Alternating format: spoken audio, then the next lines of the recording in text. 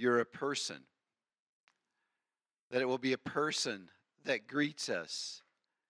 At the end of all this, it will be a person that looks us in the eyes. Lord, thank you that it's a person that waits, and it's a person that we serve. It's a person that knows us. It's a person that wants us. It's not just ideas and concepts and doctrinal truths.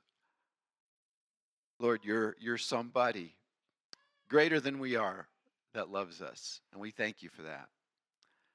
I just pray, God, that you would speak to us today. In some ways, what you have to share today is even more important than yesterday, because this brings it closer to us. And I just pray, God, for your voice to speak to us in a way that we sense we hear it. You said, my sheep hear my voice. God, I want to claim that promise, that we would hear your voice, each person here individually, what you want for them. And in your mind, there's about 150 different conferences going on right here, 150 different summits. I pray you would consider every single one of them a success. May that be so. In Jesus' name, amen. All righty. Well, yesterday we got to hear a lot of really, really important truth. And today we will take it a step farther. I appreciated the verse that Travis shared, and often that verse will come up in different contexts about the men of Issachar. And there was a couple of remarkable things about the men of Issachar. What were they? You guys remember what was it about the men of Issachar? They understood the times. Whoa, that is pretty amazing. We're constantly living in a different place in history. The men of Issachar were not stuck in the past. The men of Issachar, they recognized things are changing. Something's different here. Those were the guys that had their head in the game, and they understood the times. What else is true about the men of Issachar? What's that? They knew how to take action. It says, in the NIV it says this, they understood the times and knew what Israel should do. That also is remarkable. There was a group of men, when those men were together, they understood what was going on and they knew what needed to be done. Wouldn't it be awesome to be like the men of Issachar? And that's what God calls us to be. And as I understand that verse, it wasn't like it was the leaders were these guys that had understanding. It seems to be like Jesus spoke of the men of Issachar. That was a tribe in Israel. And that must have been young men and older men.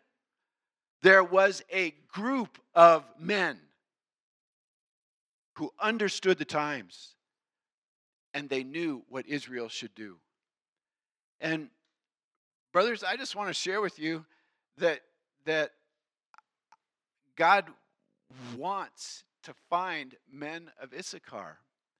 And we can say, what is it that makes, who are those guys? And there's people that would say, the way you become a man of Issachar is you study the Bible, you read the Bible. And without question, God's truth is a part of that. But I also want to say this. I have known an awful lot of men with a deep knowledge of the Bible. I would not describe them this way. That knowledge of the Bible did not take them down that road, in my understanding. And I have been with very young brothers, and I listen to those young brothers, and I go, whoa. That guy is connected. He's hearing the voice of God. What is a man of Issachar? I think God does speak to our hearts, and we can do a couple things with that speaking to our hearts. We can squish it. We can go, oh, that can't be true. Oh, I can't do that. I'm not going. And we squish it. Or there are men that hear that voice in there and they go, whoa, okay. We need to do that. I need to flow that way. I need to go there. And those men continue to hear that voice, and they have a discernment about their world, and they're different men. Brothers, I want to invite you to be men of Issachar. God will speak to your heart. Don't squish that voice that you hear, like, oh, I should do this, or I should deal with this, or I should engage here. I should be humble here. I should ask forgiveness here. When that voice speaks inside you, kind of, this would be the right thing. This would be what God wants. Don't squish it. Trust and walk in it. I feel like for a lot of my life, I have gotten to hang with a lot of men of Issachar. They've been men that listened. And for you women, I just pray and hope you can look at the guy beside you and go, I am with one of those men. But you are called to be women of God. And we all go back and forth in our faith at different times. And whatever you view wherever your situation is, and I know you're with the most amazing person in the world, and I don't have any question about that. But you know what? With Jesus, Luke tells us there was times where wives of men would travel with him. You go, where were their husbands? And why weren't they with their husbands? And what was the story there? Why is Jesus traveling around the countryside with all these other men's wives? It had to be utterly scandalous. But when those women could not find faith in their husband, they went to the right man. They went to the right man. And you must never forget who your first husband is. And you hear the voice of God. And you follow. And what today is about is hearing the voice of the men of Issachar. We heard teachers yesterday. But today we're going to hear us. We're going to hear people who have heard that voice, who have made choices, who are in the process of making choices, because the world we live in is changing. We don't have to freak out about that, but the church is going to live in a very different place 10 years from now in this culture. And again, we don't have to, that's not to be alarmist. We don't have to freak out about that, but you know what we do have to do? We have to live through it. We need men of Issachar. We need men who go, you know, I understand the times, and I know what we need to do. And my desire is to hang with those men and lead the church through this next phase of history together. So what we're going to do now is we're just going to hear from 3 different couples, kind of different stages of life. Places where God spoke to them and they had to make choices to obey. They had to make choices to follow. Then we're going to have lunch and have a little more discussion over lunch. You get some questions there. We're also going to give you time to come up with some plans. Then after lunch, we're really going to open it up. We're going to have we're going to have a panel. We're going to have questions and answers, because the goal of all this is not this weekend. It's what do you do tomorrow? It's what happens on Monday and Tuesday and Wednesday. How can you be those men, those women, and go, we are rolling a different direction. I understand what's going on, and I know what we need to do, and it's not going to be easy, honey, and we need to be humble and start making choices because we want to hang with this guy all the way through. We want to get on the boat, like Pat shared yesterday. We don't want to miss this one. We don't want to miss this boat. And you know what? If we get too far away from this, it'll be too hard to get on. We need to go now. And so we're just going to have some folks here, just like how all this struggle, and it's not like these are the best examples of victory, whatever, but these are guys God's called and asked of them and stuff, and they've made choices, and they're just examples to us of either specifics or just the spirit of doing it. So Rich and Morgan Thatcher are going to come up and just pass a little bit about their life.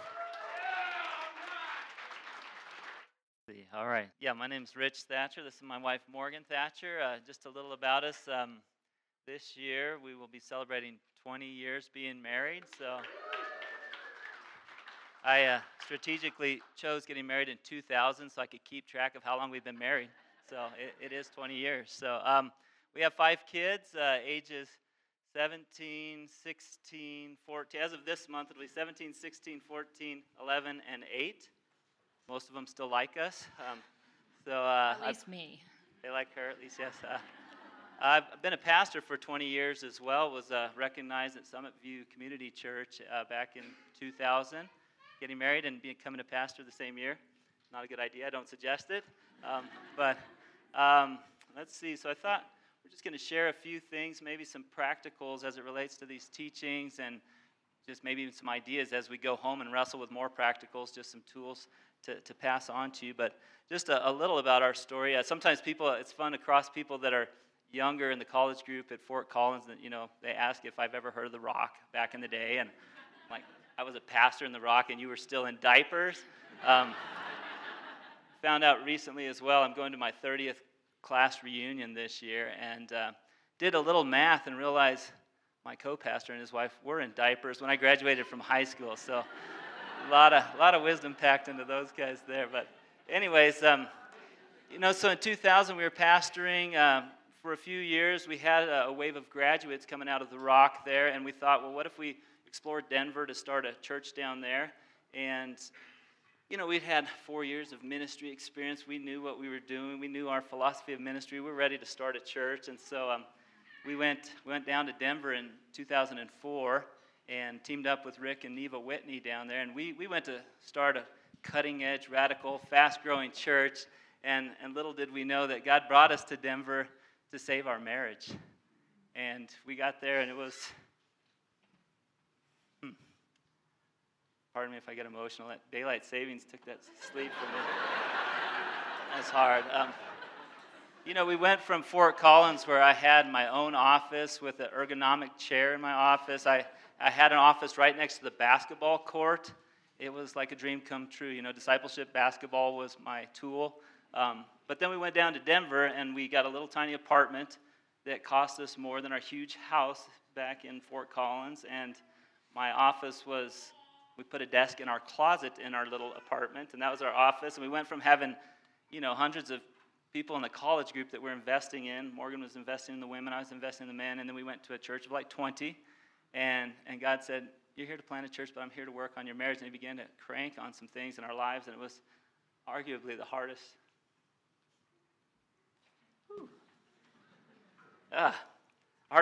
time of our lives we've ever been to. Several years of just, growing in our patterns and breaking habits that we had started, and we had a lot of help from people who loved us. And we look back on that, kind of like John shared, and we look back on that, and I go, thank you, Lord, that you let us go through that. It's the best thing that could have ever happened to us.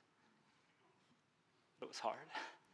A couple verses that I wanted to share with you, just some life verses here. I think about this group of people. Some of you have longer history together with this kind of group of churches, and some of you are newer here, but one of my life verses is this Psalm 16, verse 6. I love it in the NAS here. It says, "The lines have fallen to me in pleasant places.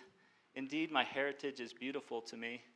And I think, whether you know it or not, we are a part of a group of men and women who've been following Jesus for a number of decades now. And they made a choice to become disciples years ago. And in the process, they've passed on a way of life to us, to a lot of us. It's changed our lives. It's saved our marriages. It's helped us raise kids.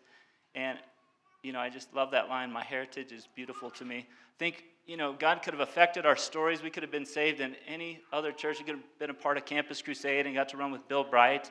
Could have gotten saved in Tim Keller's church and had an author for a pastor and all that. But he's made us a part of these churches, and there's nothing more beautiful. And I think of my heritage is beautiful to me. I just wanted to highlight what that means to me.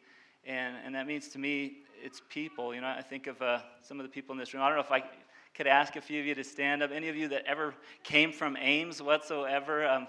Some of you, I think the Sokals, I think of the Groves, I think Katie, Perry, Yowslings. Some of you, would you please stand up real quick?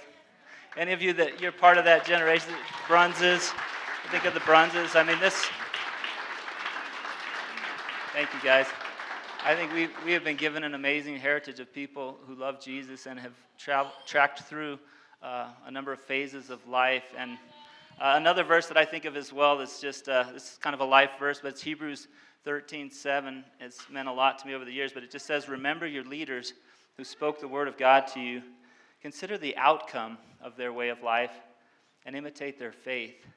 And I remember first showing up at church at Summit View and looking at the relationships there. I think of, John and Carol and some of the other ones, and it just stood out to me that it's like, these guys, this marriage, I think they like each other. I could be wrong, but I think they actually enjoy their marriage. I think their kids actually like them as well, and it was just like, it was radically different than the world I was brought up in a marriage that my parents, I don't think, liked each other, and I don't know, that we didn't have that sort of thing, but I thought, that outcome, I want that. Whatever they're doing, whatever they're smoking, I want to smoke it. Whatever it is, I want. But really what it was a way of understanding the Word of God and a way of life that flows from being a disciple. And so we've jumped in with that ever since. But one of the things I just want to share with us here is this idea of some practicals here is just, I think Pat brought it up yesterday, but the question of, are you a disciple or not? Do you want to be a disciple or not? Because if you do, the rest is details. There's a lot of details out there. And if you don't, well, you spent a lot of money to come up here, and I hope you had a great time. But I'm assuming you do. But if you do, one of the things I just want to share with you, that means, God's going to use His Word. He's going to use His Spirit. But if you say, you go on a prayer walk and say, Lord, I want to be your disciple. Do whatever is needed to make me more like Jesus. What could happen shortly after that is John Meyer will walk up next to you and go, hey, brother, can I talk to you about something here? And maybe start sharing input. And you'll have people that go, hey, you said you want to be a disciple, and I'd love to help you. I noticed something in your marriage. I noticed your countenance this morning at church, and I'd love to help you if you're open to that. And then you and I have to decide, are we really open to that? Someone wants to give us input. Are we going to receive it? Would we even go? What I figured out early on was someone who's following Jesus and they want to help you, they're going to give you input.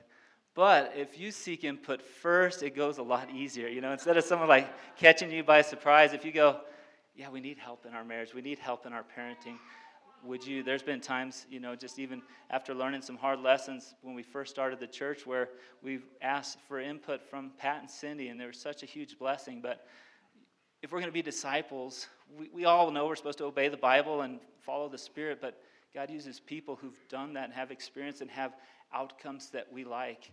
And if you want that, I would be ready for that, to receive input and to seek input and apply it. And the crazy thing is eventually you're going to have to start giving input to other people. And, it takes faith to say, hey, can I help you with something that someone helped me with? And there's just this culture, this way of life that I think God wants to revive in our world. And so anyways, just one practical on seeking input. You can seek it from whether it's pastors, small group leaders. I know we get parenting advice from different places. I got a father-in-law, Morgan's dad, is also a pastor, and he's not hesitant to give input as well. I think, we touch base with, the Nelsons sometimes, or Josh and Krista out in Salt Lake, but we're seeking input often. Recently with my kids, we did in our men's group, we talked about how to be better dads and husbands. And one of the things I came away with an action step was, I don't normally do Valentine's card, but I wrote each of my kid a card. And in there, we had talked about the passage of love is patient, love is kind, and I just said, hey, kids, I wrote each one of them, I love you, and I want to grow in showing you love. And I gave them this list, this passage. First one was a checkbox, do you still want me to be your dad? And that was but then after that, it was how can I grow in showing you love? And each one of my kids, I asked them to circle a phrase that I needed to grow in, and even put a little star by things they thought I was doing okay. A lot more things circled, I think, than I hoped. But no. But anyways, they gave me some input, and some of it was, we joked in our men's group, it's you probably know some things, so you just assume they're going to share that.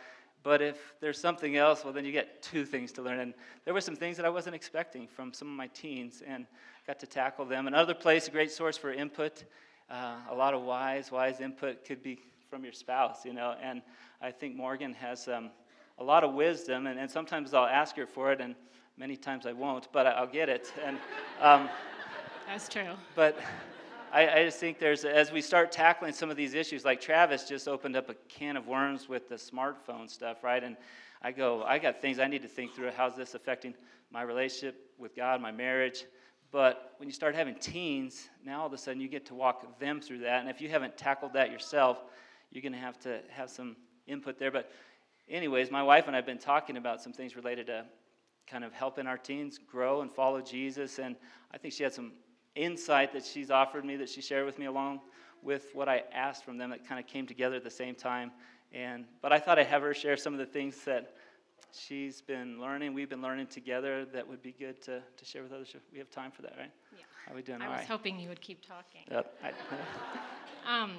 Yeah, I think just on some practical things with our teens, so our 17-year-old and 16-year-old are girls, and then our 14-year-old's a boy, and then we have 2 more boys that are still in elementary school. I think one of the things that I feel very passionately about, and that we are working to be strong in together, is it's hard to call your teens into anything if you don't have a relationship with them.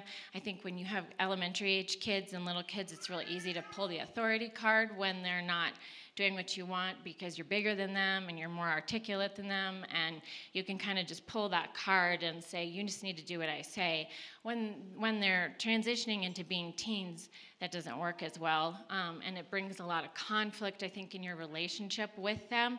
And so we've just been working really hard to have relationship with the kids and relationship with our teens and call them into things and have them come alongside, or us come alongside of them and call them into it. One of the very practical things that I do is when my kids, and all our elementary kids too, when they voluntarily tell us anything, something they're working through that is hard, or the multiple things that are facing our teens, when they voluntarily come to me and they tell me something they did wrong, I don't ever correct them in that moment. I try to draw them out. I try to talk to them. And then afterwards, I'm like, thank you for sharing that. Thank you for trusting me with that.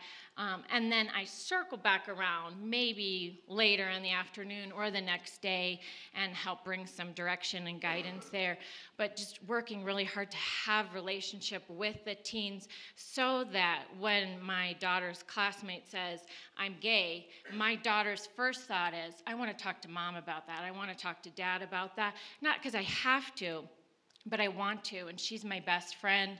Even though I'm still calling her into obedience and calling her into those things, I want her to feel safe. I want her to feel like, okay, mom is the person I want to talk to, dad is the person I want to talk to, because they've been given to me for a reason. So that's all I've got. That's good. That's good. Yeah, I think it just for some of you who are not yet in the teen years or something, I think there's this intimidation about it, and there's a reason for that. No, I think to me, I feel it's a mixed bag. I think raising teens it's one of the hardest things I've ever engaged with. And having conflict with your wife, that's old hat. We can do that, but having conflict with a teen, that's not fun. And so there's things there that it can be extremely hard. And yet at the same time, there's seasons where I go, this is a lot easier than they said it was going to be. It's enjoyable and it's fun, and both of those can happen, back one day to the next, the same week, and be like, oh, this is the hardest thing ever, and this is awesome, and but I think it is. I think it's extremely hard and challenging, and yet we have men and women who you can look at their lives and go, I like the outcome they got. What verse did you apply? How should we do this? And there's times I think relationally, it's enjoyable to have a relationship, an enjoyable relationship with my kids is something I didn't really experience that. I hear people that had that, and I go, wow, that would have been neat. But I'm getting this opportunity now, and it's pretty cool. And yet we're tackling some huge things, from social media stuff, gender issues, sexual sin in our culture, all of that, and we get to walk that out with our little friends here. And so, anyways. And I think one of the stories I shared at breakfast when we were sitting around talking is none of our kids have phones. And there was a situation that had happened this week or last week or something that the kids had in class. And we were kind of following up with our girls on it, like how'd it go, what. And we said to them, they were like, oh, we're really appreciative that they legitimately said this. I think if they were standing here today, they would actually say, we feel like we are walking alongside of our parents. They're not dragging us into something, that we're doing this together. But they said to us, thank you for not letting us have a phone. And I said, well, there is a method to the madness. We are asking you to not have a phone for a reason and for a purpose. Sometimes you don't fully understand it. Can you trust me? Can you trust me until there's understanding and maturity there? But it was cool to even just get that validation from them this week. Like, okay, yes, we are doing this together, and relationally we're walking these things out. So. And that's all we have for now, I think. So, thank you. Morning. My name's Colin T. Walt. This is my wife, Courtney. We really feel like we're like on the junior varsity squad, getting to come up here and share a few things. But, to the extent that the Spirit lives in us and is calling us into obedience, and there's some things we've worked through, some things I think we're still working through, and just want to share a couple thoughts. So appreciate your time. Just want to start. I think Courtney's going to share something. I'll share something. But Courtney's going to share basically a struggle that we had as a young married couple. Just how do we serve God? And this will get really practical because it deals with finances. That's everyone's favorite non-controversial subject to talk about in a church setting. But I hope it blesses you. We're really excited to share, and so I'll let Courtney kind of share her perspective.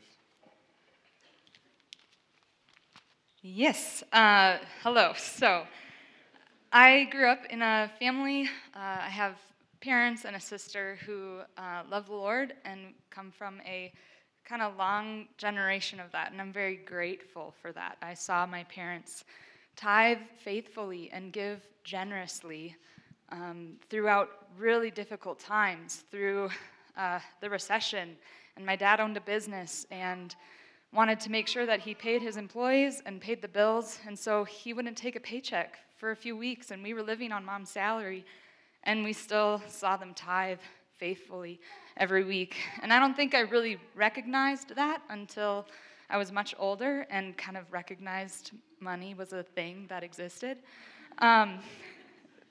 And so, but at the same time, as I'm getting ready to go to college, I had some conversations with my dad, and every parent wants their children to succeed and to be not struggling in different areas, or especially with money. And so I had a lot of conversations with my dad about just the importance of looking out for number one, and I think that's definitely something in our culture that is becoming the narrative. Look out for yourself, make sure you take care of yourself first, all of that.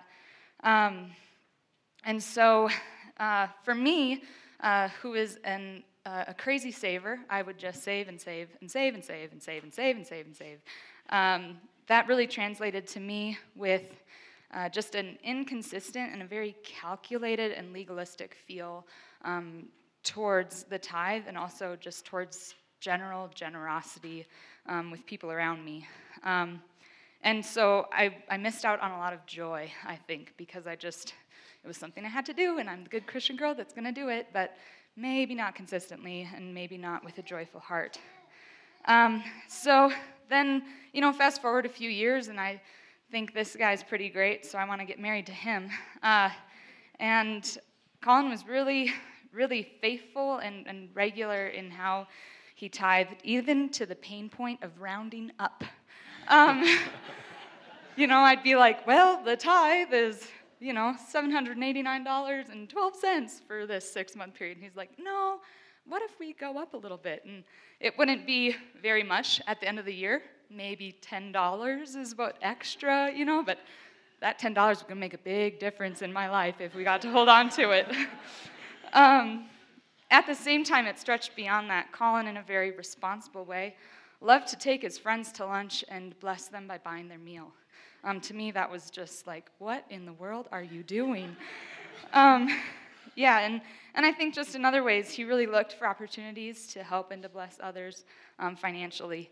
Meanwhile, in this, I just want to make sure you know we were fresh, relatively fresh out of college, entry-level jobs, not making necessarily a lot of money. And it just generated a lot of challenging conversations for us at the start of our marriage. That's your part. Yep. Yeah. So I am grateful to have had just input, discipleship into my life, and conviction when it comes to money and generosity. And actually, like John Larson, you're probably like one of the most generous guys I know. And you probably wouldn't say that about yourself, but Pat, you doing teachings at the Rock. John, Nathan, you too. Like, just a lot of seriously great input to help me see where does generosity fit within the framework of being a disciple. And so now I have this job to I can either, I'm married, so I have a vision, I have a direction, and I have this responsibility to lead us in where God wants us to go. So I just remember we had conversations, and I probably shared on a couple of these convictions that, when it comes to everything that we have, everything we have is God's for two reasons. Number one, because in the beginning there was nothing, and then he created the whole world. So everything is his. So, and if that reason wasn't good enough, when we came to Christ, we were bought with a price at infinite cost to himself. So how can everything I have, Jesus paid it all, right? All to him I owe. So and that wasn't my default, but people taught me that, and I owned it, and I got to share that with Courtney. I really viewed it as, we get Jesus, eternity, hope, and peace in times of any circumstance we need. Oh, and by the way, we found the squeak. By the way, we get to keep and steward 90% of the resources that are coming into our bank accounts. That's a pretty amazing privilege for a disciple, and it's really not a sacrifice. Pat, I think you've shared that before. In light of what Jesus has done for us, so that's something that I own, and something that Courtney and I have talked about. So, of course, having the information isn't always enough to get you to act, to change. So for Courtney, right, she's kind of describing this from her perspective.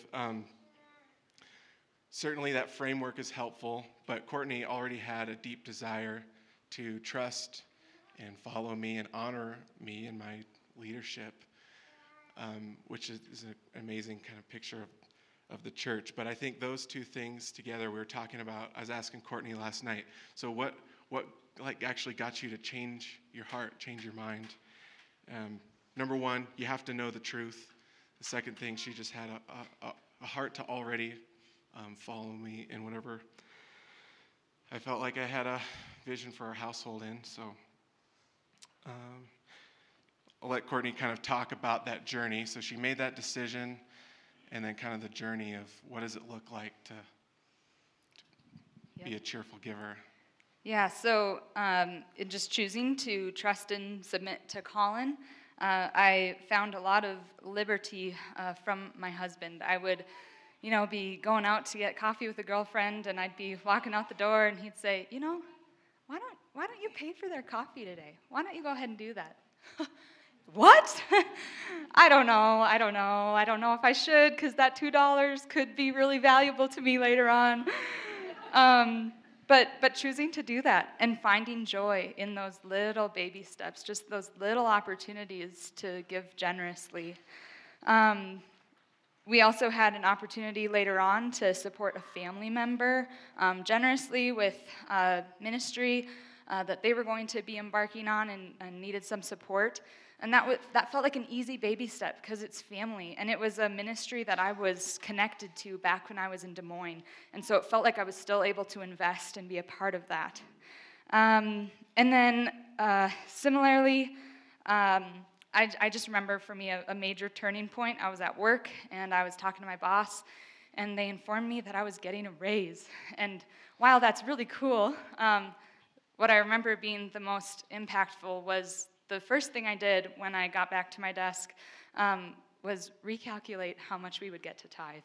I never thought that would be a result of something for me in my faith. And so, yeah, it was just really becoming a cheerful giver, and there's so much joy in that. And then those were just the training wheels that led to just a heart where I could really join Colin in generosity and be excited to look for those opportunities. Meanwhile, I'm still a saver. And so we have a vision and a desire to finish our basement. So we were saving through that and getting to the point of maybe being able to start on some of the process of finishing our basement. And we had an opportunity to give and to give sacrificially and even in a sense potentially painfully, to the point where what we saved would no longer be saved any longer for the purpose we had intended. And when we sat down to kind of talk about this opportunity, it just wasn't even a question or discussion that we needed to go through, and we were both just in agreement and in joyful anticipation to be able to give that freely. And so that was just a really, really great joy. And one thing also, we're expecting our first child in July. Yeah, yay! It's really thrilling. And one of the things that we've talked about is just the desire to go part-time once baby comes. And something I would have never expected from me, a hoarder of money, a non-cheerful giver, who was redeemed and changed by Jesus, that I'm actually a little humbled and a little sad to go part-time because we'll have less resource to be able to give necessarily as generous. We still plan on making room for that, but it will change slightly as we grow our family. But that was just kind of a story I wanted to share of Jesus changing my heart. Yeah. So I think I realize as we were kind of talking through this and hearing her side of the story, this is, for me as a man, as a leader in our household, it is an incredible honor to represent Jesus and his church. And just like we're conformed to the image of Christ day by day, I realize there's a little tiny example of Courtney getting to be sort of conformed to my image, although I'm imperfect, but it's a picture of the gospel, and as I reflect on it now, it just blows my mind. It's a mystery, but we got to experience what that's like. So whether you're the guys leading your wives through something hard, many of you already have. There's an amazing joy on the other side to just go where God has put on your heart.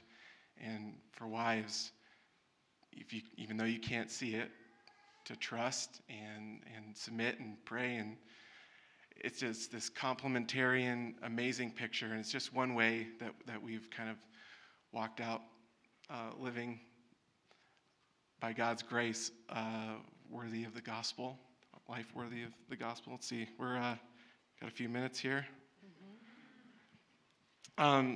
So I just want to share something really quick for me. As a man, it's really easy to fall into the trap of passivity, and it's kind of been my whole narrative, my whole life. So give you paint a picture of my background. So in third grade, I entered public school for the first time. They put me in something called a gifted and talented program, which just meant I was getting a little bit better grades than my classmates. And I remember having to take these tests at the beginning of the year. There were like vocabulary tests. And the higher you score on them, there was books that you had to read that were kind of at that level. And I realized the next year that if I got some questions wrong, the questions started to get a little easier, and I could sort of manipulate my way through. So I almost think I should have been in the extra gifted and talented program because, I'm a computer programmer now, so it's a perfect fit. So I at a young age, I just got too clever for my own good. Miss assignments, classes I wasn't interested in. I'd get C's, and I was certainly capable of more than that. Externally looking really good and receiving a lot of recognition, but at the same time, I got a D in AP History, but I passed the test. So, it's just this kind of like, basically what that translates to is everything that I'm kind of putting my shoulders into, some things come easily, some things don't. But every accomplishment that I have, or something good that happens maybe as a result of my faith, it kind of seems like it's tainted. It comes on the heels of procrastination and passivity, and it doesn't count. And that's what I'm really most concerned about. When I get to see Jesus face to face, I want it to count. I want him to say, "Well done, good and faithful servant." And so, guys, I don't know I think we all tend to struggle with passivity. It's kind of in our DNA through Adam. But there's just a couple things. This is something I'm working through. I don't have all the answers, but a couple things that I am working through right now is, number one, I realize that God gives gifts. He lets certain things come easy to some people and others to other people, and it's all for the blessing everybody around you, for building up the church. But for people who consider themselves maybe naturally gifted, it can come with a lot of weaknesses, distractibility, right? Apathy towards menial or uninteresting tasks. And so the journey I'm on right now is really just, like John shared, accepting the circumstances of my life as explicitly chosen by the sovereign hand of God to walk lovingly with me right now. Number two, just recognizing that God's view of me is so much more gracious and understanding than my view of myself, which I think is amazing. If you read Hebrews 11, there's all these people that are touted as heroes of the faith, and then you go look at those stories, Sarah laughed when God came to Abraham and told him that they were going to bear a child, but in Hebrews, you get the lens of the gospel that says she believed and she had faith, and so I'm also realizing that the same gospel I first started to believe 10 years ago, it's the same gospel I still have to believe today, and that's the hard work of discipleship in a lot of ways, is believing what's true, being convinced of it. Pat, one thing you shared that was kind of helpful was this whole concept of obedience, and we can't say that this doesn't apply to me. But a helpful filter was when I see my failures, if I can do an honest self-examination and say with conviction that it's my heart's desire to follow God in everything I do, though I fail, then it sort of helps those failures kind of put in the right context, not get me down too much, because my life is still successable, right? I can still make progress, still make baby steps, just like Courtney took some baby steps. There's always a step for all of us. There's a next step that we can grow in.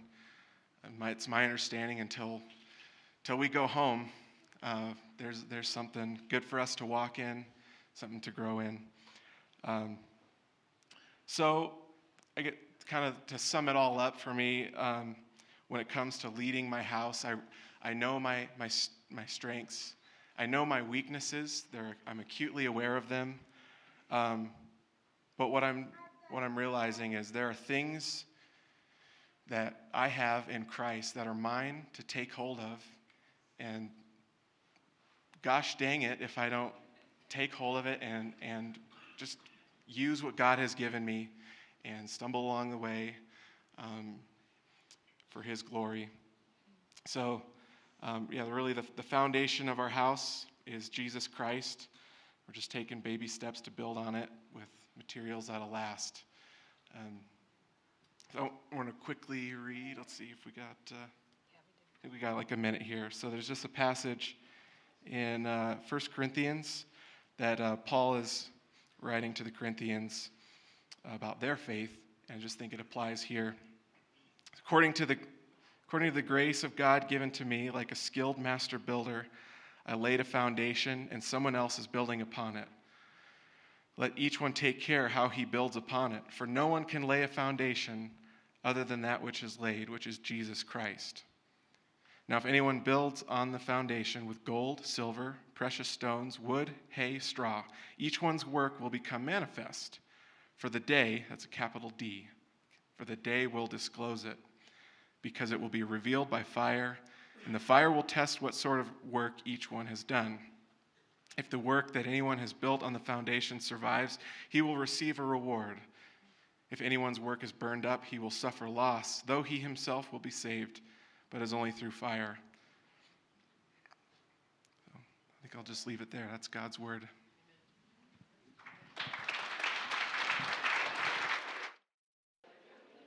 Get ready to welcome the Everharts up here. And I have told them explicitly that most of what they share with us needs to be true. So, Okay, so like John said, I'm Roger Everhart. This is my wife, Renee. We got married in December of 1990. Shortly after that, we went to college at CSU. We have 8 children, 1 granddaughter. My oldest is 25. My youngest is just about to turn 11. We have a whole lot of ages in between. If you want to know all the ages, you can ask Renee afterwards. But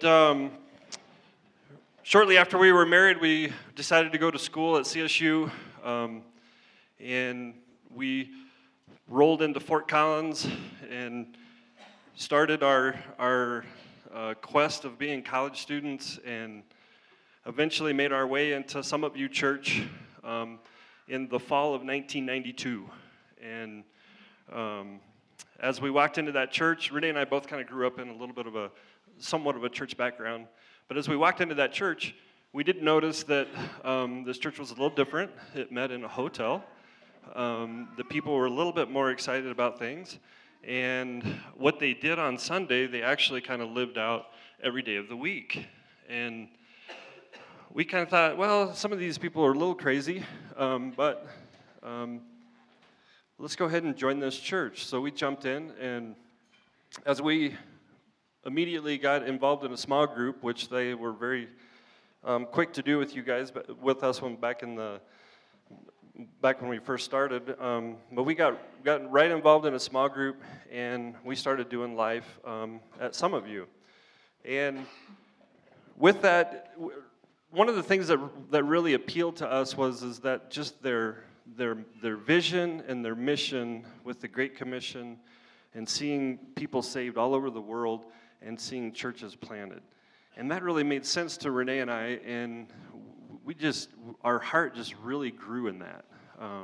And so Some of You was planting churches, and as we were growing, and we even graduated college, and we stayed around in Fort Collins just so that we could be a part of the church.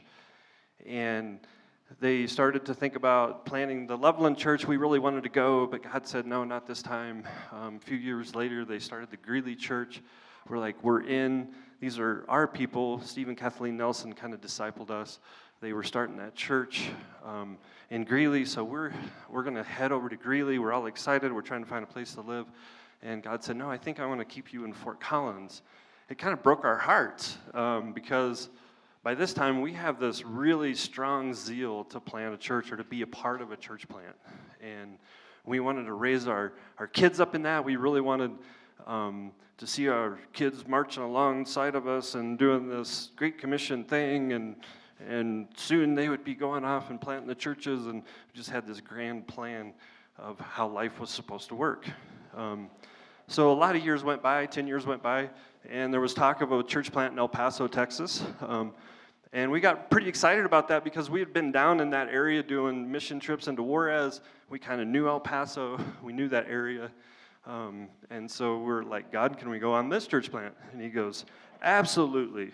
You go right ahead. And so we, don't forget, we're full of zeal. We jumped in with both feet. So we sold our house. At this point in my life, I finally got a business. We had a business there in Fort Collins, and we finally got it to a point where it was fairly successful, profitable. We were making pretty good money.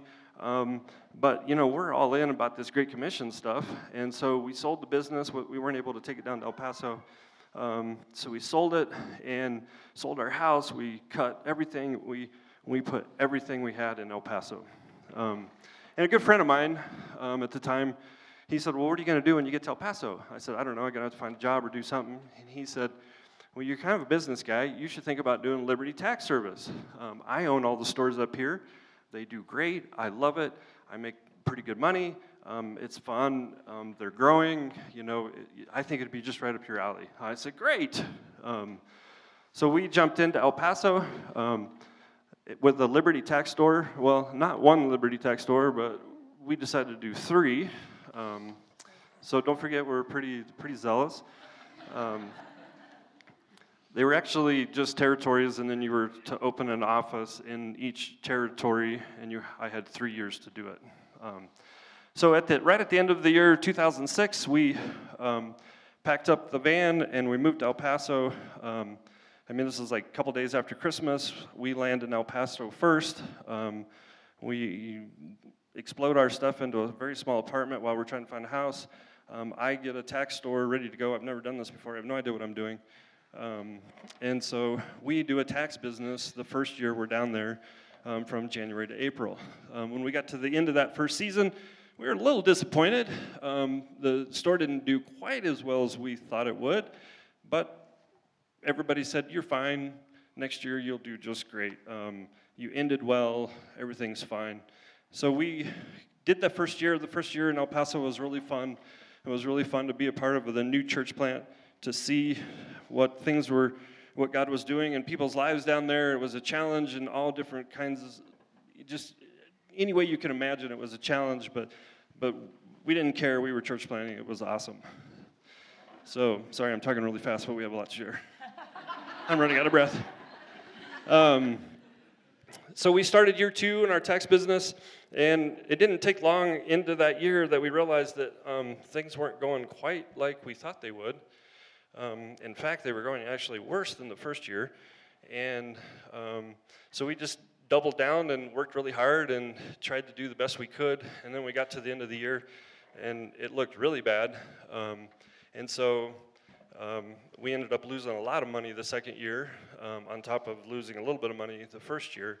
And so it's like, okay, that's all right. Well, I'll just go get a job. I'm pretty handy. I'm willing to do just about anything, so I'll just go get a job. No big deal. So we're learning a lot about El Paso, too, a lot of things that we didn't know. It's a totally different culture down there. So I go off trying to find a job, and I had a few jobs that I was looking into that would do okay, and I would literally have people laugh at me and turn around and walk off because I was wanting that job. And I'm like, is this how they do it in El Paso? I had people that wouldn't ever call me back. It was a really strange thing. So we started year 3. We did a lot of odd and ends jobs that year. I was trying to mow lawns. I was trying to do landscaping. We were working for a realtor friend of ours, cleaning houses, getting them ready. to sell or to rent, doing a little bit of remodeling, just doing all kinds, whatever, whoever would give me a job, I'd do it. There's a lot of times where I would work at the tax office a little bit, and Renee and I'd go clean a house. And then I'd go back to the tax office and help somebody on their taxes. And so we started year 3, and trying to get lots of input and support on our business and trying to figure things out. And we did year 3, and year 3 was even worse yet. And so we lost even more money. And it's starting to get pretty desperate for us. I'm really starting to struggle with a lot of things. We poured a lot of time and energy into prayer. We spent a lot of time really seeking God. We really felt like we were doing the right thing. And God, to me, God was just kind of creeping away and kind of going silent, kind of like he's nowhere to be found. So we kind of started tax year 4, and I'd actually gotten a job with the Border Patrol.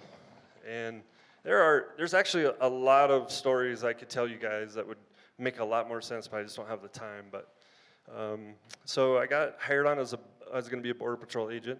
It was going to be very hard because Renee was now pregnant with number 8, and I was probably going to miss the delivery because I had to go to academy unless she had it on the weekend. So we were trying to figure out how to time that. And so I went off to the academy, and I got there, and I was trying to do the physical, and I had kind of tore some meniscus in my knee. And when I got to the academy, it tore a little bit more, and it tore to the point where I couldn't even straighten out my leg. It was catching, and everybody's like, "Oh, you're fine. Just take some ibuprofen. You'll be good." Well, when I started limping around, they're like, "What's wrong with your knee?" I'm like, "Oh, it's just a little meniscus. It's no big deal." And they kicked me out and said, "Go get it fixed, and then you can come back." So I lost the job. And there was a lot of things like that I felt like, okay, this is where God's going to rescue us. God's coming in. He gave me this job. Well, I just lost the job. There's another really big story about right after that, we thought, oh, okay, I lost the Border Patrol job, but this is exciting things happening in our office, and this is where we're going to do more tax returns than everybody in the whole country, and we ended up doing 0 tax returns, and it just seemed like every time we really felt like God was going to come in, swoop us up and rescue us, and everything was going to be okay, he just lifted us a little bit higher to shove us a little bit farther down and to fall a little bit harder and to slap our face right onto the ground. By this time, I'm like, okay, God cannot be trusted. Prayer does not work. Tithe 10% and your barns will overflow baloney.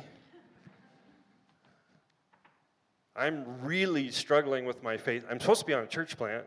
So when I get done with the office, I'm supposed to be Mr. Christian and go try to see people saved. Well, now I'm really questioning all my faith and where all this is going. And so at the end of that 4th year, I'm just like, okay, we've got to do something. We're like desperate. We're bleeding money like crazy. So it's time to do whatever we have to get a job. And so I have a brother-in-law in Kansas that owns a fairly large farm, and he had offered to give me a job just to help me get back on my feet. That just happens to be a little bit closer, or fairly close to Manhattan, Kansas, and Rick Whitney had just planted a church there at Kansas State University. So we, even in my doubting and the faith struggle I had, there was still a pull in me to want to stay with a Great Commission church or to stay with like-minded people.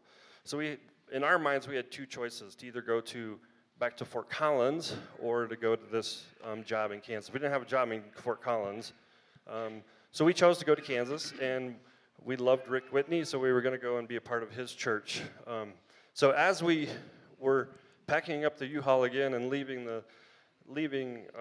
El Paso, there was this hurt and hardship behind us, because it was our dream to always to be a part of a church plant, and now we're leaving, and we felt like we were letting a lot of people down, and we were the first ones down there, and now we're cutting the rope and leaving, and we're just trying to survive. So there was a lot of heartache in that. But there was a lot of hope that, okay, I have a job now, I'll get a paycheck, and at least we can kind of get back onto our feet. So we loaded up the truck, and we moved to Kansas, and it didn't take long to realize it was just a new kind of hard.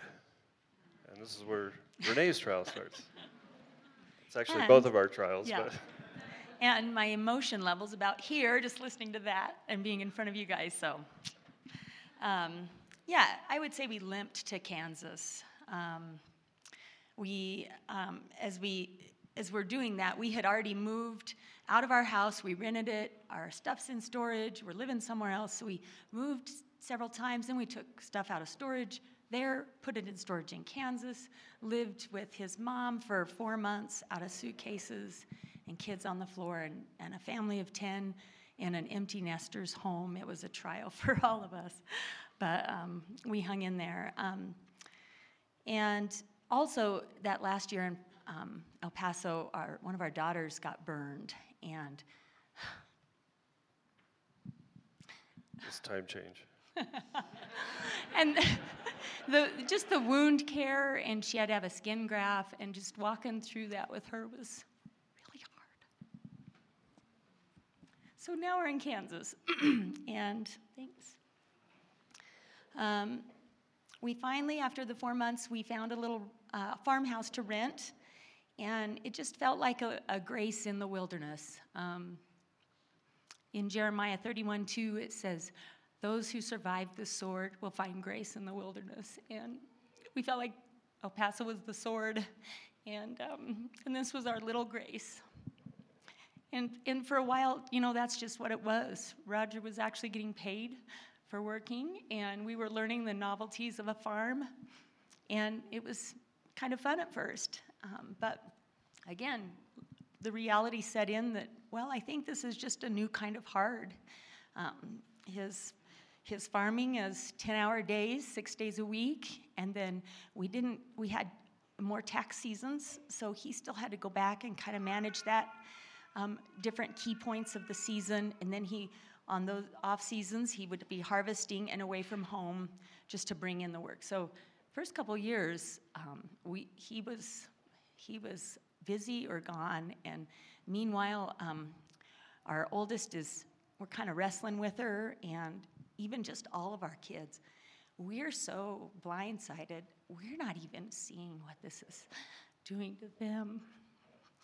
And they had their own processing they had to do, and I don't really feel like we actively walked with them in that.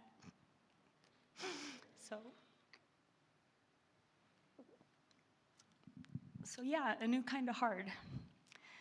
So about a year and a half in, I just felt like the Lord just kept putting this verse in front of me. I just kept seeing this verse, Jeremiah 31, verses 4 through 5, and it just constantly in front of me. So I just thought, Lord, I think you want me to claim this verse. And the verse is, "Again I will build you. You will be rebuilt, O Virgin of Israel. Again you will take up your tambourines and go forth to the dances of the merrymakers. Again you will plant vineyards on the hills of Samaria. The planters will plant and enjoy them." And I just kept hearing that again.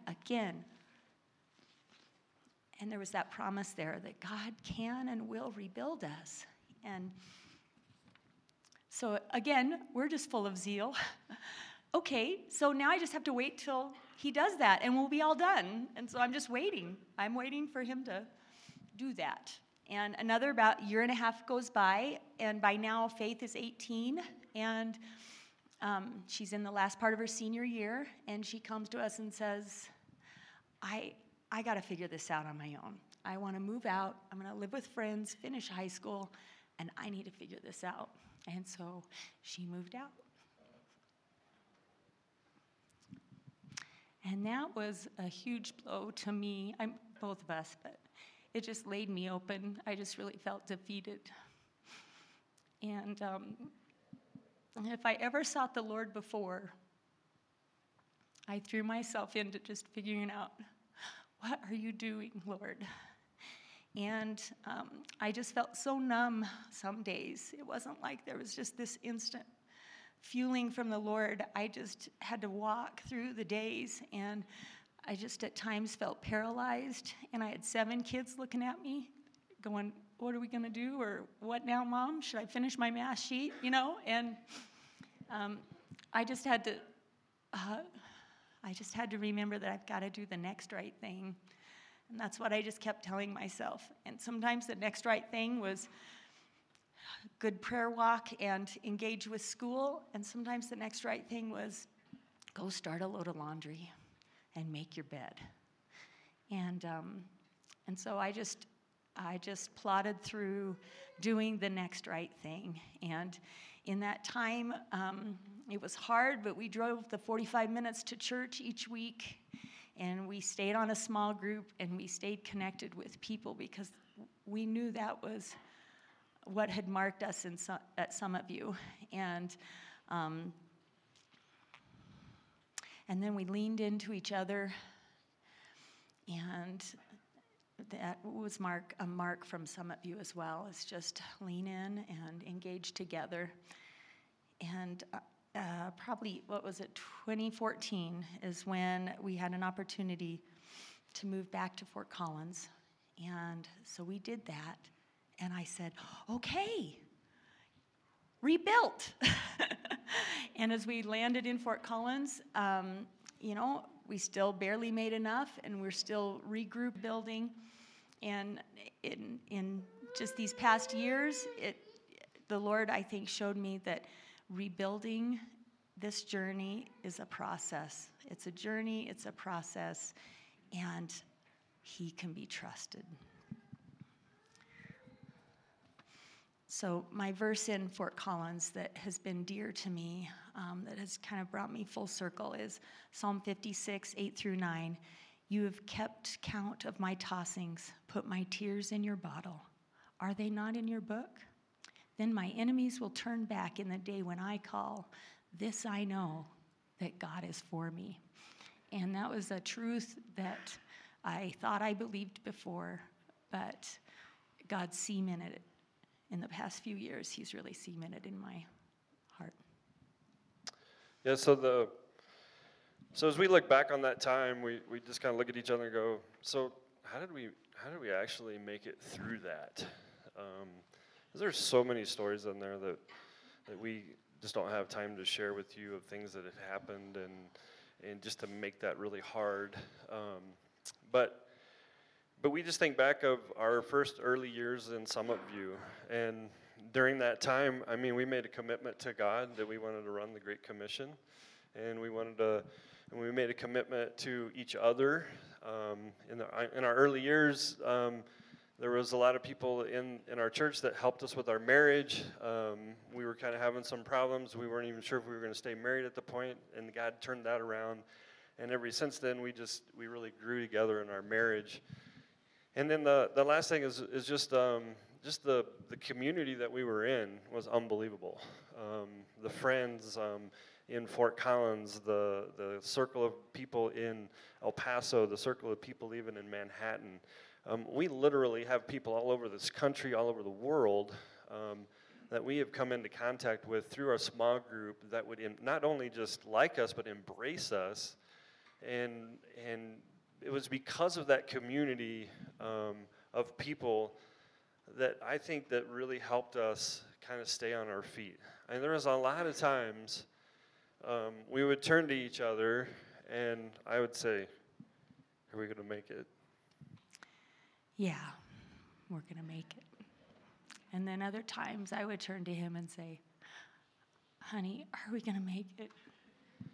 I'd say, yeah, I think so. I think we're going to make it. It's that time change thing.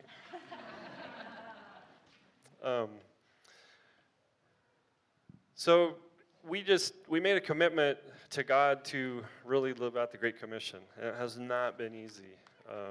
We had this dream of planting churches and seeing our kids plant churches. And I don't know what plan God has for us right now, but God is rebuilding us. It is a very slow process. I think God took me down to ground zero with my faith, and he is still continuing to really grow my faith and build that back up to where it needs to be. Again, there's so much stuff in there, but currently we still look back on that time, and God gives us little nuggets of things that he's still trying to teach us from that trial. And just the other day, I was even talking to a lady from another church, and she's like, yeah, God just uses trials just to pull us closer to him. And I was like, oh, well, I think that's working for me, because I went through that trial in El Paso, and I actually feel pretty close to God. And she shared the verse of, consider it pure joy that you face many trials, and it's like, that's a horrible verse. But when you see it on that perspective, it's like, yeah, God's just trying to get all the junk out of the way so that he can come closer to you. It's actually pretty cool. And it is it's more joyful at the backside of the trial. But yeah, so I think one of the main things is just our community of believers, like-minded friends that are trying to figure this life with God thing out together, and to keep pressing forward, to keep trying to encourage people, to keep trying to bring people in, to keep planting churches. It's a cool thing. It's not an easy thing. It's pretty hard, and it doesn't really always go to how you plan it. But I think God's good. I had a hard time saying that in El Paso at the end of that time, but I can say now God's good, and God does have a purpose, and God is for me. And there's still a lot of stuff I'm growing in, and still He's working out in me, in both of us. But we do look back on that time, and we kind of go, whew, I hope we don't have to go through that again.